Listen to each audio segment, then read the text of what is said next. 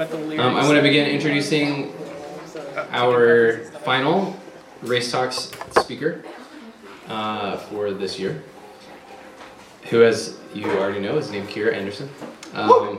Yes.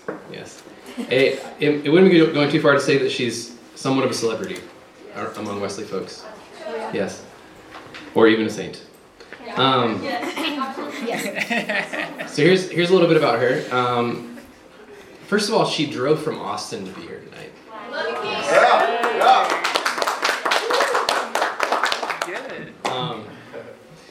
So Kiara graduated in 2017 from Louisiana Tech, this distinguished university, with a bachelor's in education. She graduated magna cum laude. Yes. Wow. Which means that she had very good grades. if you don't know. She currently teaches first grade, which according to her is the best grade, at Cedars International Academy in Austin, Texas, which is a charter school. She's been married to a pretty nerdy white guy for 2.5 years. Is that? I would describe him that way no matter what, I feel like. Yeah. Who has many talents with computers and other things, and puzzles. Yes. Kiara is the best intern that has ever been at the Wesley Foundation. She has that distinguished status as the best intern that has ever come through the Wesley. And tonight she's going to share a talk with you. This is not the first time she's spoken at Race Talks, by the way. But tonight she's going to share a talk with you called Racism in the Black Professional. And part of her subtitle is He Who Is Silent Consents. She's going to be talking about courageous conversation. So please welcome Kiara.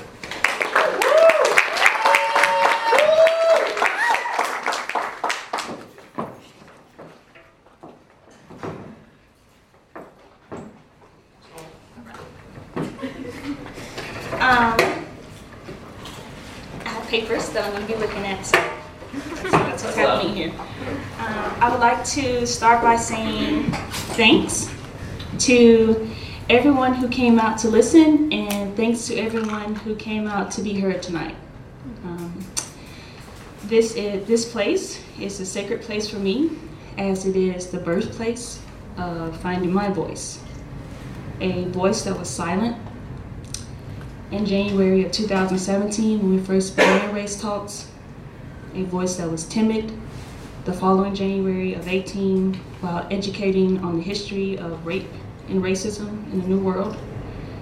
And to be honest with you, a voice that is still shaky at times, but refusing to be silenced again. I cannot afford to be silent anymore, not as a disciple of Christ, not as a person of African descent, not as a woman, and not as an educator. You also cannot afford to be silent, wherever you may find yourself this evening. So I'm here to share my personal stories and my heart as to why this world needs each and every one of you to have courageous conversations, especially conversations concerning the practices and the effects of racism that you will find yourself entangled in as you leave this place. To begin tonight, I would like to share a quote by James Baldwin. If you don't know him or haven't read any of his work, you need to get on that. So I'll read it. We can disagree and still love each other unless your disagreement is rooted in my oppression and denial of my humanity and right to exist. I would like to take this further by saying we can disagree and still love each other unless your disagreement is rooted in the oppression of just not me, but any child of God, and their right to humanity and their right to exist in this world as a creation. This quote challenges me to step outside of myself more. I'm ashamed to say that in the past, if someone didn't agree with me or didn't seem like a good person, I didn't want anything to do with them. I wrote them off. That just means that I'm not messing with you. But that attitude towards people, it didn't help anyone. It didn't change anything. and it didn't show love and compassion. And if some of my role models thought this way, I wouldn't be sitting in this room speaking with you. If Dr. Martin Luther King Jr. thought that way, if Maya Angelou thought that way, if Toni Morrison thought that way, and that's a very small list, but if any of those people thought that way, I wouldn't be in this room. And if Jesus felt that way, felt the way I once did, we would all be in big trouble. But as my thoughts and my heart started to change, I knew that loving people the way the Bible commands me to love others, as myself, may mean disagreeing with them sometimes. It may feel like uncomfortable conversations and sweaty palms and a few tears. It also may look like educating them and being willing to learn from them. So since graduating college and becoming a real adult, I use that term very loosely because anytime I get a chance to act like a child, I take it. And you should. You should take that chance. So since securing my degree and my first teaching job, my experience of navigating this world with adults has been a little harder, a little more uncomfortable, and a lot more stressful, yet fruitful. And not only in my life, in my personal growth, but in the lives around me. So before I share my professional experience, it will be helpful to offer the demographics of our school to help you understand my position in all of this. So I am only one of 2 Black teachers, and I'm only one of 4 Black employees in my district. The majority of our teachers are white, and the majorities of our students are Latinos. So, like most of my history as a person in this world, I find myself being a minority. My first baby, courageous conversation occurred during my first year of teaching. Like most schools across America, we say the Pledge of Allegiance with our right hand over our hearts every day. And because it's Texas, and they still like to act like a country within a country, we also say the Texas Pledge every day. And an administrator approached me and inquired, "Are you a citizen here?" And to be honest, the question took me off guard. One of my first thoughts was, well, not by choice, but I answered her question with a yes. And she went on to say that she had noticed that I never say any of the pledges. And to that I replied, it's because my allegiance isn't to this country. I want to point out here that initially my feelings were hurt. And at the time I thought it was because 1, I liked her. 2, I wanted her to ask me what she really wanted to know instead of that pointed question. I wanted her to ask me why I didn't join the rest of our staff and students during the pledge. I wanted her to give me the opportunity to explain myself, to hear me out. Almost like permission to speak. And I beat myself up over this for a while. I kept thinking that I should have just went for it and just let her know what was on my mind. But I was afraid. I was afraid to have that conversation. I was afraid that it would go south, that I would misspeak or not make sense because I do that when I'm upset or nervous. I was afraid that my reasons would have been trivialized, again, by someone who doesn't look like me. So at the time, it seemed like I settled for that one line, that my allegiance isn't to this country. But looking back at it now, pre-race talks, Kiara would have had her hand over her heart, reciting those words. Words that are only meant to be said to my Lord because I owe him and his kingdom allegiance. And I'm thankful that today I'm able to see it as a stepping stone and my voice gaining steadiness. Another incident occurred in which I had a little more confidence under my belt. There was a teacher who taught a brown boy, which are very few in my school. I think I can count on 2 hands how many Black boys I see walking our hallways. And I make a conscious effort to greet them and to smile at them, no matter how big they are, no matter how small they are, because that gesture meant a lot to me as a child growing up in predominantly white schools. Just to be seen, like, hey, I see you. Kind of like the nod that we do at other people's, like, yeah, that one. So let's call this child Kevin. This teacher complained about Kevin often and how she didn't care for him or didn't feel a connection to him as the same connection that she felt with her other students. And that bothered me. In my opinion, if you're a teacher and I'm not going to say that, but I think they're children, you know. But her indifference towards this child bothered me more when we were having a conversation over lunch, and she expressed that she felt pity for Donald Trump. And that's when something had to be said. Because I couldn't, and I still can't fathom how you can pity Trump, but not have empathy or compassion for a 6-year-old child with a smile as bright as Kevin's.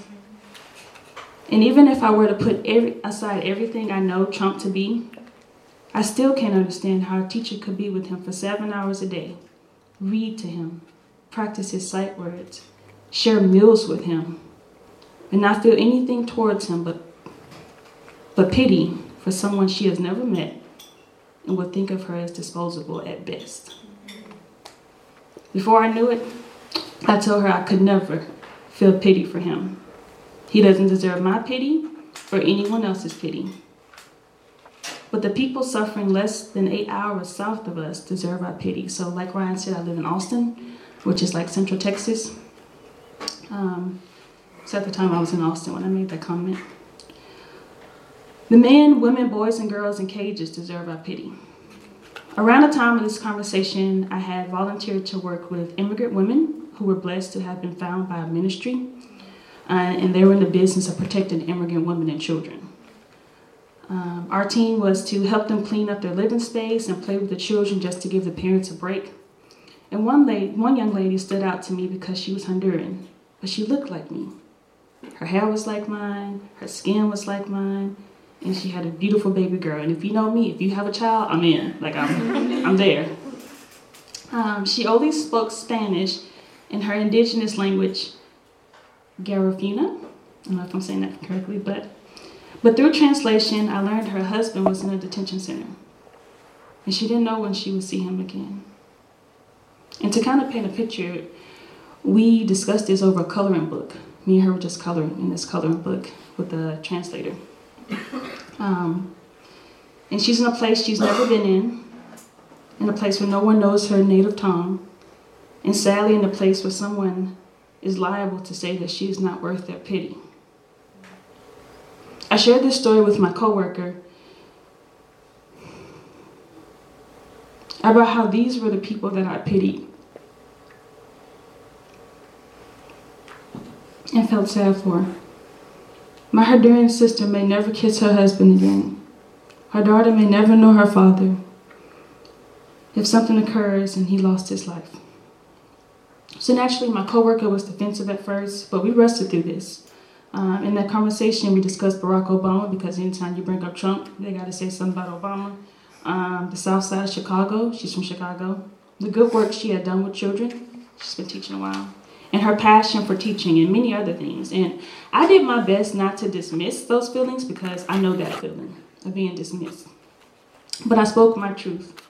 Her recklessly saying that one of the most vilest people in our nation deserved pity was not okay, and it offended me. Silence wasn't an option. Since then, she and I have had many conversations about politics and racism as a practice since then. We've also shared meals in each other's homes, and we've even gone dancing a couple of times.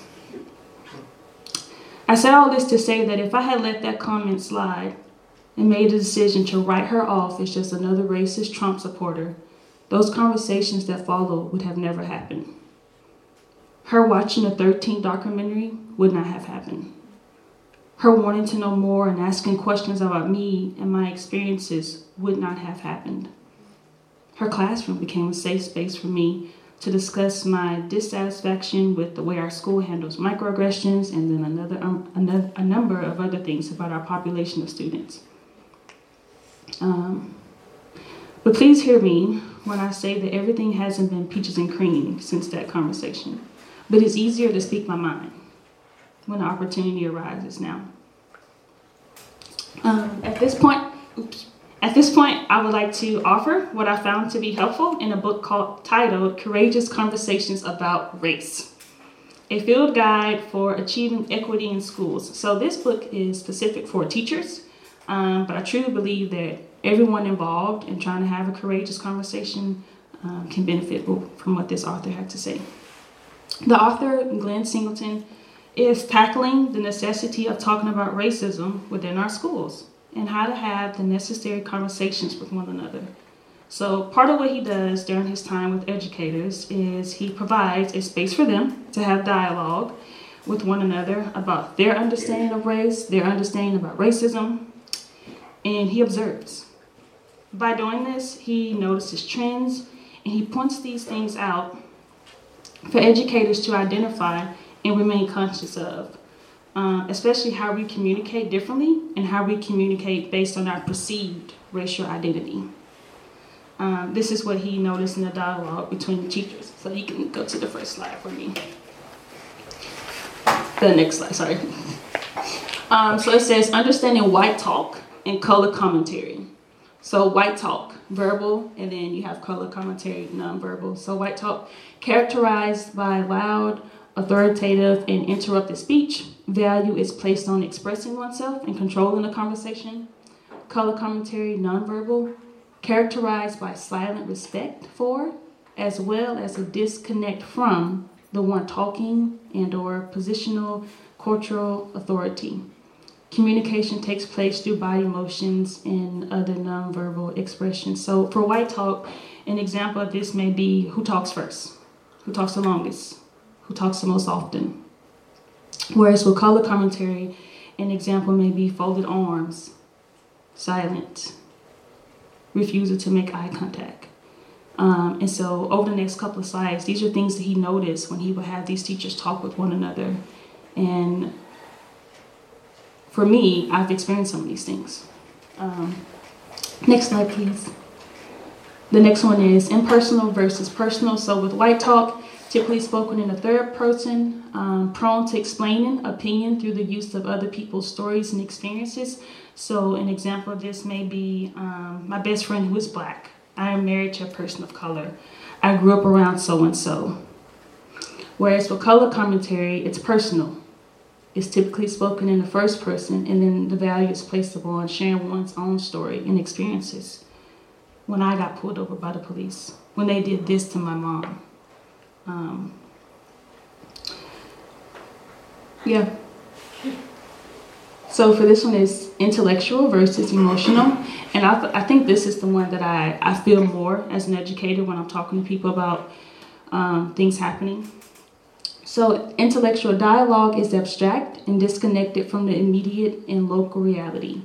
They're more interested in the quantitative analysis of one's thinking. Whereas with color commentary, it's emotional.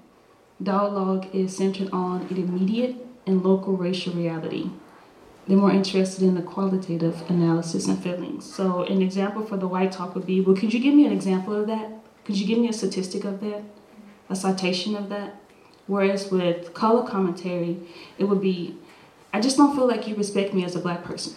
I feel alone here. I don't trust you. Yeah. And then the last one is, so how do we get things done? So white talk is usually task-oriented, organized around the need to do something and find solutions. And a patient focus on locating tools and strategies to address racial issues. So an example would be like this. Well, when are we going to actually get to solving this? How can we do this now? Whereas with color commentary, it's organized around the need to be respected, validated, affirmed. It's through developing trust in others. It occurs through the examination of racial attitudes and belief in the public. So an example of this could be like, well, how do you feel about this brown student? How do you believe they feel about you? How do our students feel knowing that there's no Latino teachers here and they're all Latino? I also like to point out that obviously this isn't true of all white people or people of color. But like I mentioned before, like in my conversations with people, I find this to be accurate for me, based on who I'm talking to, actually.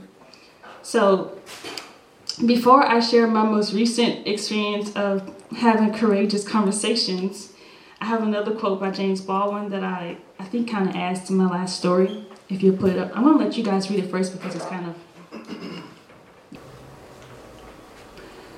Whatever you describe to another person is also a revelation of who you are and who you think you are. You cannot describe anything without portraying your point of view, your aspirations, your fears, your hopes. It's your boy James again. Does anyone have any thoughts on that? It's okay if not, but. Yes. What are your thoughts? My thought is yes. Your thought? Oh, okay. Yes. Yes. Yes, James. Okay, I'll take it.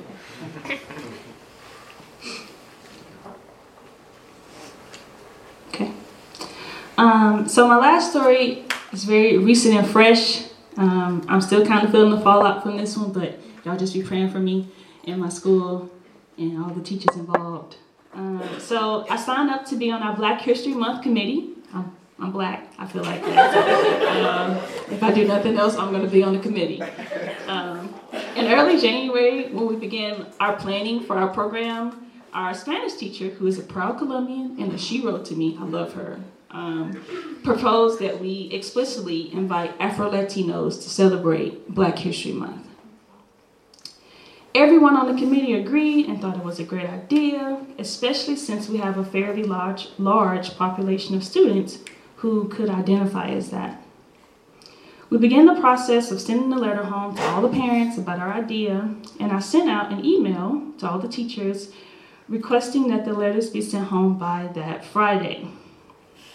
Well, by the end of that day, one of our teacher aides approached me and asked me, why are we trying to include Latinos in Black History Month when there's already a Hispanic Heritage Month celebration? I explained to her best I can why that is, and she also informed me that she overheard middle school teachers discussing their disapproval of the letter and their plans not to send it home. So I got upset. And told her that I will address it, and I went to my classroom and shut my door. I sat there in silence for a while because I didn't want to cry. I'm at work. But I couldn't wrap my head around what was offensive, inappropriate, or distasteful about our letter. That was inviting people of African descent to come celebrate with other descendants for the month of February. So I turned on Kendrick Lamar and I tried to grade papers, but I couldn't shake the feeling. So Kendrick Lamar is like my new spiritual animal. Makes me happy. And so I'm trying to grade papers, but I couldn't because I'm upset. I couldn't shake the feeling.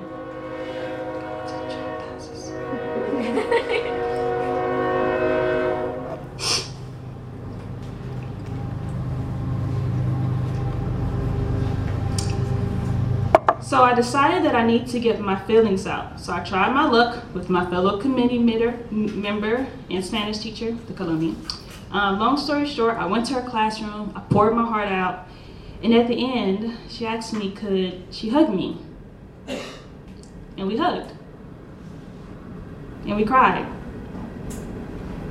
And we vented. And we shared stories. And we talked for about an hour about our experiences of others' ignorance. By the end of our conversation, we agreed that we would send an email to the school addressing what seemed to be a misunderstanding about what we hope to do for our Afro-Latino students. So boom, we get the email situated and typed out, but I didn't feel peace about it, so I deleted my part of the email. I went home, and bless Hunter's heart, I'm screaming in our kitchen, which I usually don't do. I'm not like a screamer, but I was upset. And in my anger and in my frustration, I made a rash decision to email the 2 Latino teachers and the ringleader of our middle school clique. My thoughts were, if you're going to talk crap about my flyer, at least come say it to my face where I can defend it. So in the email, I simply asked if I could have a moment of your time to discuss the flyer that I sent home, that I asked you to send home, and then click. So I did this while I was upset, But after I sent it, I felt nervous and maybe even regretful because this is only my second year of teacher and I'm not trying to make enemies in multiple grade levels. So, yeah, because this is like 6th to 8th, you know, that's like half our school at that point. Anyway, but I knew it was necessary because I couldn't shake the feeling, y'all. And it wasn't fair to them for me to hold a grudge against them based on what someone else told me. So the day comes for conversation number 1. I met with the first teacher, let's call her Miss U. I started by acknowledging that I heard through the Cedars chatter about the middle school team not approving of the flyer and deciding not to send it home. Miss U responded to her part in the conversation and assured me that she thought the flyer was great and the idea to involve these students was a great idea. But she also educated me on things in the Latino community that I didn't know or only had read about, and for that I'm grateful. I knew that colorism existed in the Latino community, but I didn't know the degree of it. I knew that some of the slang in their language referring to Black people. I knew some of the slang, but I did not know its implications. I didn't know how Afro-Latinos in the Caribbean were treated by other Latinos. To be honest with you, I didn't know a lot, but I was grateful for her to share those things with me. And another thing, I forgot to put this in here, that she mentioned about Afro-Latinos was they have this thing in the Caribbean where there's a phrase, and I can't say it because I don't speak Spanish, but it's to get rid of the Black. Like when you're trying to choose a partner or something like that, you shouldn't be choosing another Afro-Latino. And I didn't know that. And so one of her points about our flyer that she worried about was parents' reception. Like if you're already not wanting to identify as this or you're not wanting this, you didn't choose this, how are they going to react to seeing like it being blatant? Like, oh, they know that we're Afro-Latino. And just a disclaimer, we didn't just send it to the kids who looked Afro-Latino, we sent it to everyone. Which she thought was a good idea. So after me and her talked about that and she schooled me on some things I didn't know in the Latino community and just how I can be, how I can care for that the next time around, she told me about a conversation she had with a fellow teacher when she called her out on a microaggression directed at a student. She told the student that he couldn't use Spanish in her English classroom.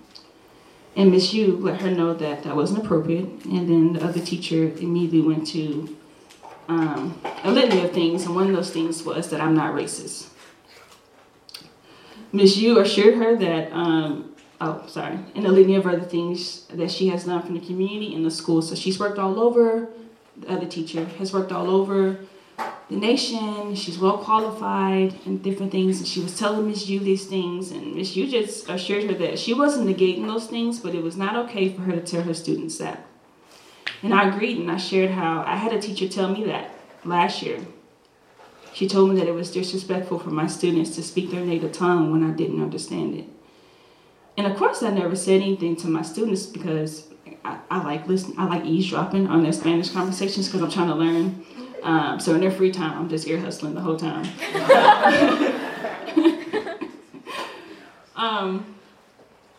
So yeah, I would never say that to my students. And then the same thing that happened with our Colombian Spanish teacher, me and Miss Yu, we shared stories. We vented to one another. We educated each other. We shared book recommendations and podcasts to check out. And I left the conversation feeling hopeful for the next 2 conversations that are coming.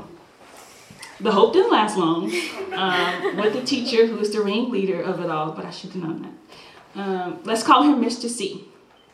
He showed up to my room, and from the beginning, he was deflecting. So he brought a piece of paper with him that showed which students would share about Black History people during the morning announcements and how he had assigned everyone that person. So a little context about this was, I couldn't get them to do anything more than that. Like I sent them a list of options for how we can get middle school students to participate in Black History Month, and they sent me an email back saying, yeah, we have standardized tests. We don't have the time for that.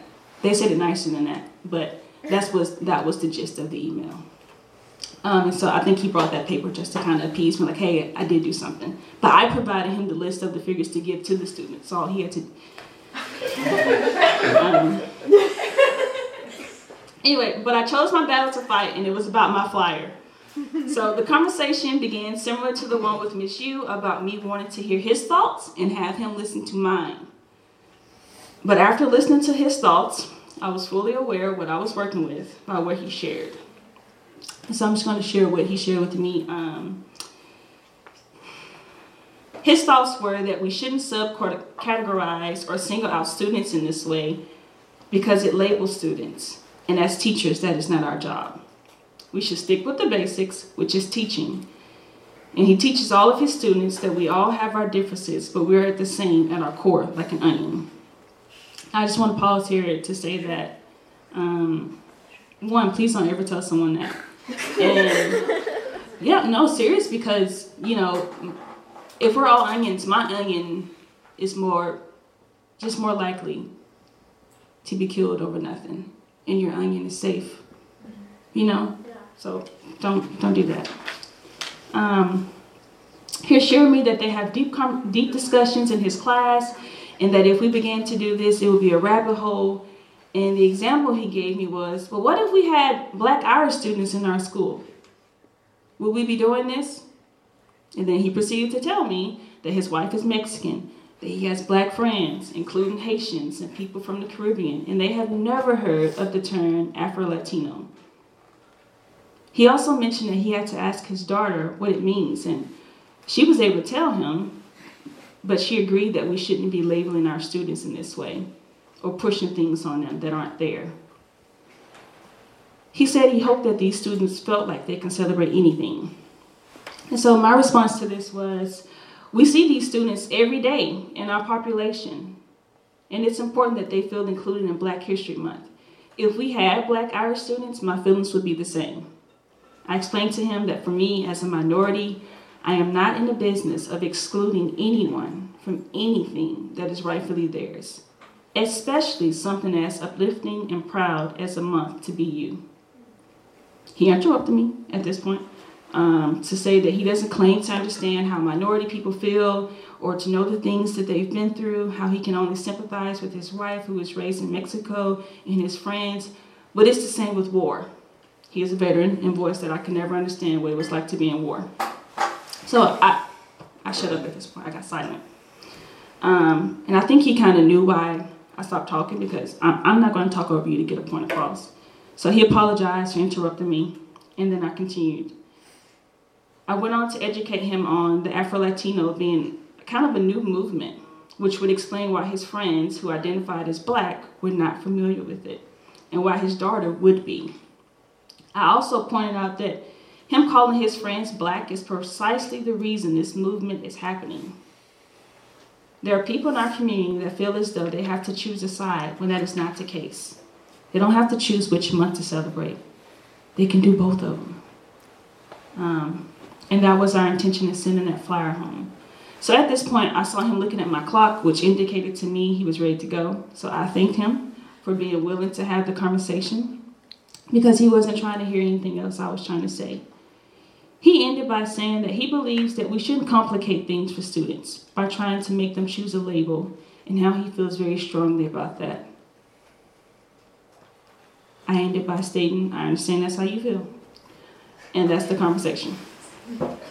So he left, and I was sitting in my room again, trying to cry, feeling all kinds of things, but mostly sad for his students. Students with a history teacher who probably tells them that the Civil War wasn't about slavery. And it took me a couple of hours to get out of that funk.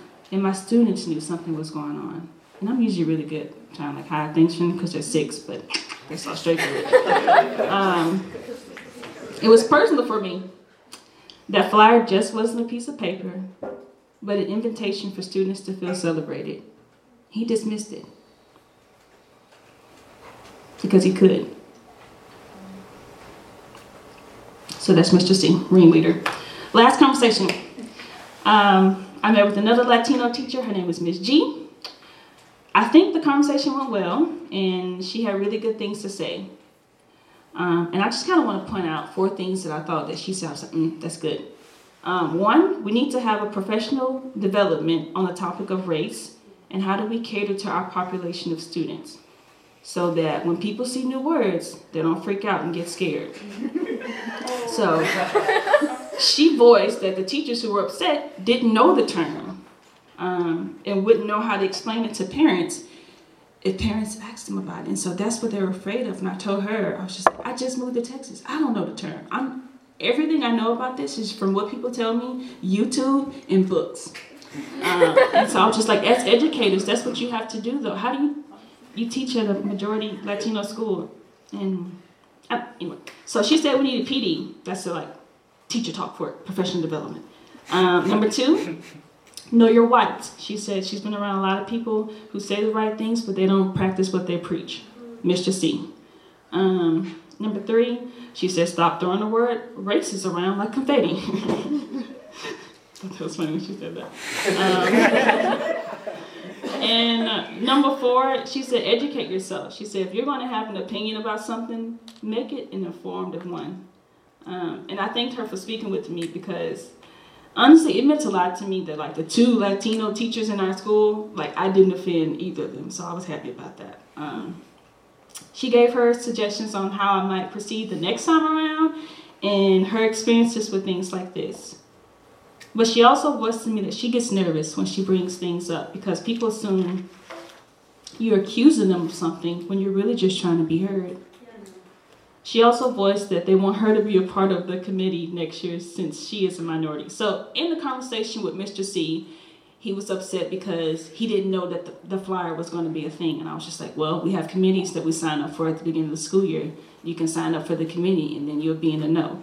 So I guess he must have told her that she needs to be the one to sign up for the committee next year. And she expressed that, what I thought, that they should be a part of the committee so that they can learn more. Those 3 conversations all happened at like the beginning of February. And so mid-January to February. And they're the most courageous I've had to date. And I would love to give you practical ways to tackle courageous conversations you will find yourself being a part of. So my first one is stay engaged. I could have sent my passive-aggressive email targeting a few people, but I wouldn't have had the rich conversations I had with the 2 Latino teachers and the one that motivated me to keep ruffling feathers. Those morally, emotionally, intellectually, and relationally. Just staying engaged. Number 2. Expect to experience discomfort. So this didn't feel good. I didn't sleep much that week. I sweated profusely each time I talked to one of them. My principal got involved and came to my classroom because evidently she had already addressed that. Mr. C went to her first and she addressed it with him and he was still talking stuff. And so that's how I ended up in it. And when she found out that I had to talk to him, she was even more upset. And so, like I said, this is only my 2nd year of teaching. I don't want my principal coming to my classroom saying like, what's this I hear about this, that, and the third?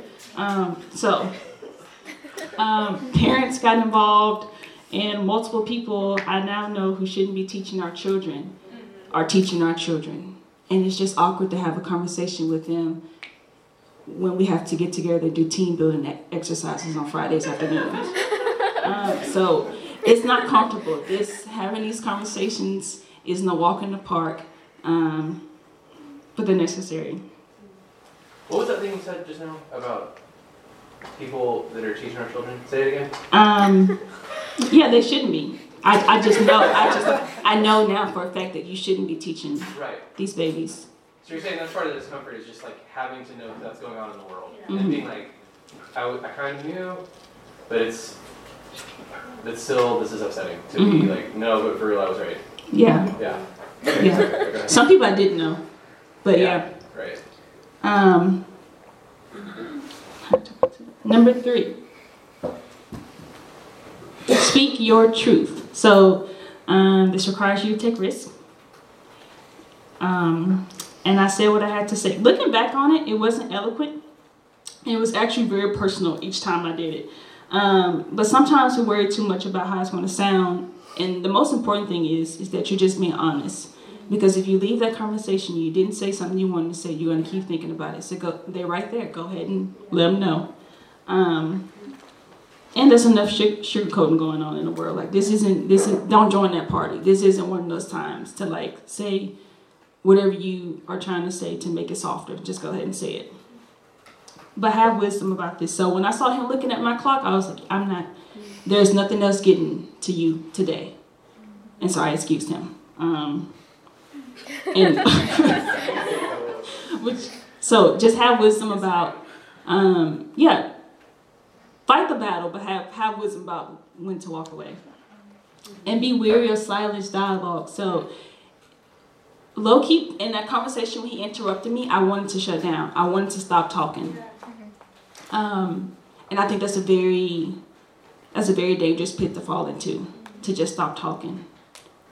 But like at the beginning of my talk, like that silence is an implicit agreement. If you're just sitting there and you're not saying anything, they're taking away what they want to take away from that, you know? So, speak your truth. Number 4, expect and accept none closure. So there is no quick fix. None. The more we talk, the more we learn. I expect that me and Mr. C won't be shooting the breeze anymore, but we know where each other stands. I still say hello to him when I see him. And next year, if I'm at this school, he will get a personal invitation to join the Black History Committee. And I don't know if my principal was going to, I suggested the PD, the professional development, to her, and she wasn't sure if it was necessary. So I don't know if that's going to happen, but I'm going to keep bringing it up because it should happen. Like, you telling your kids that they shouldn't speak Spanish when they're Latino and speak Spanish is not cool, and people need to know that. I think we take for granted I took for granted that they would know what an Afro-Latino was. I took a lot of things for granted about that flyer, and it showed me that you can't. You just can't assume that. So yeah, the more we talk, the more we learn. The last thing I kind of want to share with you is, through having these conversations, sometimes it seems like you're just talking to a wall, and then sometimes you actually get to see the fruit of that conversation. So we have a teacher's aide, her name is Miss V, and her son is Afro-Latino. She's Black, her husband's Mexican, and he was her miracle baby at 40, and he is her entire world. There is nothing that Noah wants for her. He is spoiled. He's 13, y'all, and he's crazy about her. But also being 13, he's realizing that he doesn't fit in anywhere. He's too light, his hair is too curly to hang with the black kids, but he doesn't speak Spanish. He's just a tad too dark for the Latino kids. So he often feels left out. Miss V got the flyer at home, and she came to thank me and for pushing for this, because it was the first time that anyone had ever invited her baby to celebrate Black History Month.